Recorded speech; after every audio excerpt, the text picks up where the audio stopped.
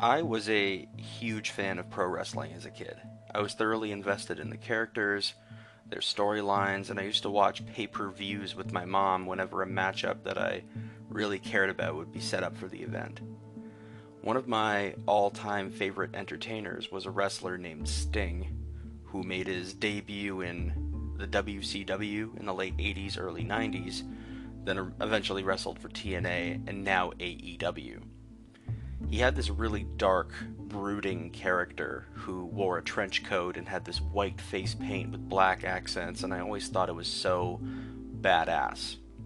You know, I looked him up one day online and I realized that the Sting character was based on a movie that came out in 1994 called The Crow. So, I rented the DVD from Rogers Video or Jumbo Video, one or the other, and it quickly became one of my favorite movies of all time. The movie's about a musician named Eric Draven who's murdered on Devil's Night with his fiancée, and he comes back from the dead to avenge him and his fiancée. It's like what's not to love? I didn't know it at the time, but this 1994 cult classic film about revenge and love, based on a 1989 comic book series of the same name, held one of the most tragic stories surrounding its production, which led to the unfortunate and untimely death of its lead actor, Brandon Lee. This isn't the first time we've discussed an on-set tragedy, very similarly to the Twilight Zone movie episode from a couple weeks ago. But today, on the Media Well, we are discussing The Crow and the events surrounding its creation.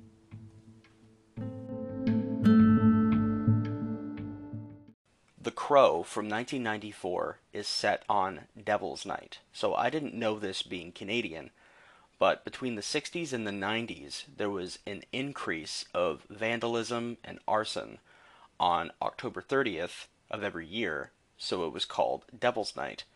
As an example, though, in 1984, there was over 800 fires set in one night in Detroit inner-city neighborhoods, so this finally concluded in over 50,000 community volunteers gathering to patrol neighborhoods in the city between the 29th and the 31st of each year, and this was called the Angels Night program. And actually, because of this, by 2010, the idea of Devil's Night and all the vandalism and arson that had to do with it all but ceased to exist. So, Eric Draven and his wife Shelley are murdered on Devil's Night in a brutal and malicious fashion by four men, where she is beaten, sexually assaulted, and left clinging to life, eventually dying in a hospital, and Eric is shot and thrown out a window, falling to his death. That's where the movie begins. Eric would come back to life due to a crow tapping on his gravestone. The crow, like the bird, has significance in this story to where crows are set to carry souls to the land of the dead. But if something specifically bad happens, the soul can't rest, and until the wrong is made right, I guess they have the ability to come back to life. Eric rises from the dead, kills each of the men one by one, and, tracks everybody down. That's the entire movie, really, and, he makes friends with Ernie Hudson, which is pretty awesome. Ernie Hudson plays a cop in the movie. He does a fantastic job. Eric finally reunites with his wife at her grave once all the men are dead, finds her engagement ring, and the movie ends with a monologue stating that while people die, love lasts forever. Unreal. The movie is very dark and gothic in nature. Incredible soundtrack. Brandon Lee does a great job playing this character. There isn't an overabundance of blood and violence considering what the movie's about. In my opinion, it's really like a perfect movie of this kind. So that's a quick synopsis of what the movie's about and kind of the setting of our story today. In 1993, there was 1 week left of filming, and the cast and crew were relieved to be done because the set of The Crow was plagued with issues from the beginning. According to Inside Edition, people who worked on The Crow were already calling the set haunted because a carpenter was electrocuted by live wires, a truck caught fire, the 9-week filming in North Carolina was just plagued with hurricanes, the movie was constantly behind schedule, a pissed off sculptor almost destroyed the set, and a stuntman almost died from a fall. So there was a lot leading up to the, quote, curse of the Crow, as some of the cast and crew would refer to it as. March 31st of 1993, Brandon Lee was filming a scene where he would return with groceries and first witnessing the assault and beating of his fiancée in their apartment. He was set to be shot by Michael Massey's character Funboy with a .44 Magnum Smith & Wesson. Apparently, the scene prior to this one, there was a dummy cartridge fit with bullets, but no powder or primer. For scenes that require bullets to be seen, but the gun to not actually get fired, dummies tend to look more realistic than blanks, from what I understand. I'm not an armorer. I have no idea. But because of the film being behind schedule, and instead of purchasing commercial dummy cartridges, the prop crew created their own dummies by pulling bullets from live rounds, dumping the powder charge, and reinserting the bullets. The scene following that was where Lee was supposed to get shot from a 12 to 15 foot range. It was just a perfect storm of shit, though. You know, the firearms specialists, like I just referred to them earlier as an armorer, they were sent home early, and an assistant who had no idea what they were doing was told to inspect the gun before it was fired. The barrel wasn't checked for obstructions, and one of the blanks, which contains a powder charge, was put into the same gun, but the dummy bullet that the prop crew had created was trapped in the barrel. So when the blank went off with the powder charge, the bullet that was lodged in the barrel became dislodged and shot out at the same force as if it was loaded with a live round. This hit Brandon Lee in the stomach, he was in critical condition, and he eventually died in hospital from the wound.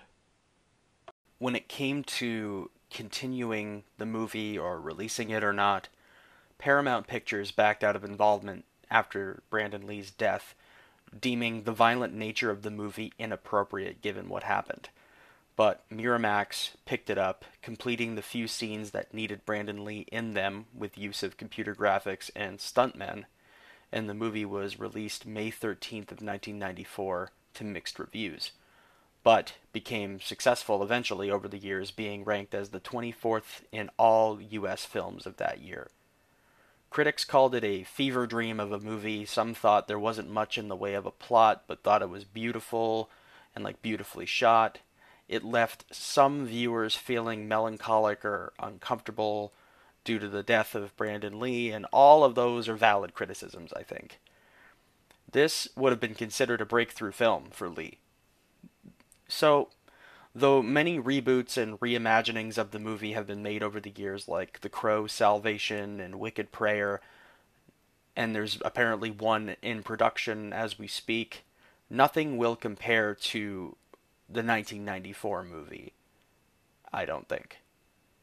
At the time of Brandon Lee's death, it was considered by some to not be a special effect gone wrong, but a potential murder. This theory is based on the fact that Brandon Lee's father, Bruce Lee, died under mysterious circumstances back in 1973, filming a movie as well. Though this has been disputed for many, many years, and some even call the theory insensitive.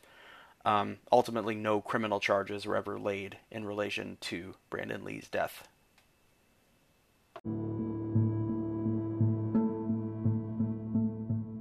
The death of Brandon Lee would be one name in a line of many others that were killed by firearms on set.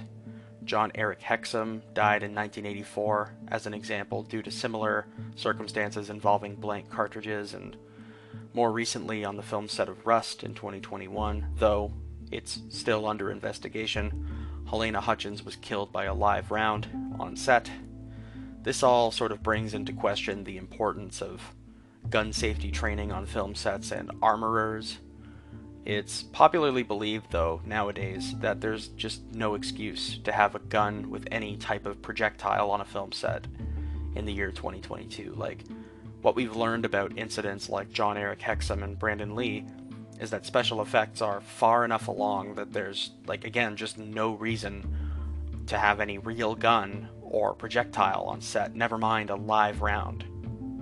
So, if the story wasn't already sad enough, Michael Massey, who played Funboy, who unfortunately shot Brandon Lee, 12 years after the incident, claimed that he never saw the movie, he was traumatized by the event, saying that he had nightmares about it, and that he would never get over it. And unfortunately, he did carry that guilt with him for the rest of his life and would pass away in 2016 due to stomach cancer. So, if we learned anything from all of this, it's that armorers and firearms training is incredibly important when having guns on set. Anytime the thing is fired, it needs to be checked. It's a very similar conversation to what's being had around the Rust movie right now. And getting into my opinion bag for a second, I think that trying to conflate the death of Brandon Lee to his father Bruce Lee and calling it this like overarching conspiracy and that they were both killed instead of them being accidents is just like kind of insensitive and fucking stupid, if you ask me. Grief does weird things to people, and trying to find a rhyme or a reason for stuff like that is normal, but trying to call this anything more than it is, which was just a freak accident, isn't helping anybody. And, my opinion is that it's kind of gross. So, don't do that. Anyway, thank you very much for joining me on the Media Well today. I know this episode was kind of a bummer, but watch The Crow. Just check out The Crow. It's a phenomenal movie. Not too long. It's just beautifully shot, and I think that if you're into sort of like action movies and comic book style stuff, you'll be into that. Rate the podcast 5 stars if you think I've earned it. 4, 3, 2, whatever. Just rate it. Just interact with the pod a little bit. I want to hear from everybody and know what they think, and share me with your friends. Word of mouth helps podcasts a lot more than people assume, I think. And we're going to continue with the Halloween themed content. This movie took place on Devil's Night and Halloween, and we're going to continue with that theme. So until next time, thank you very much and have a good rest of your day.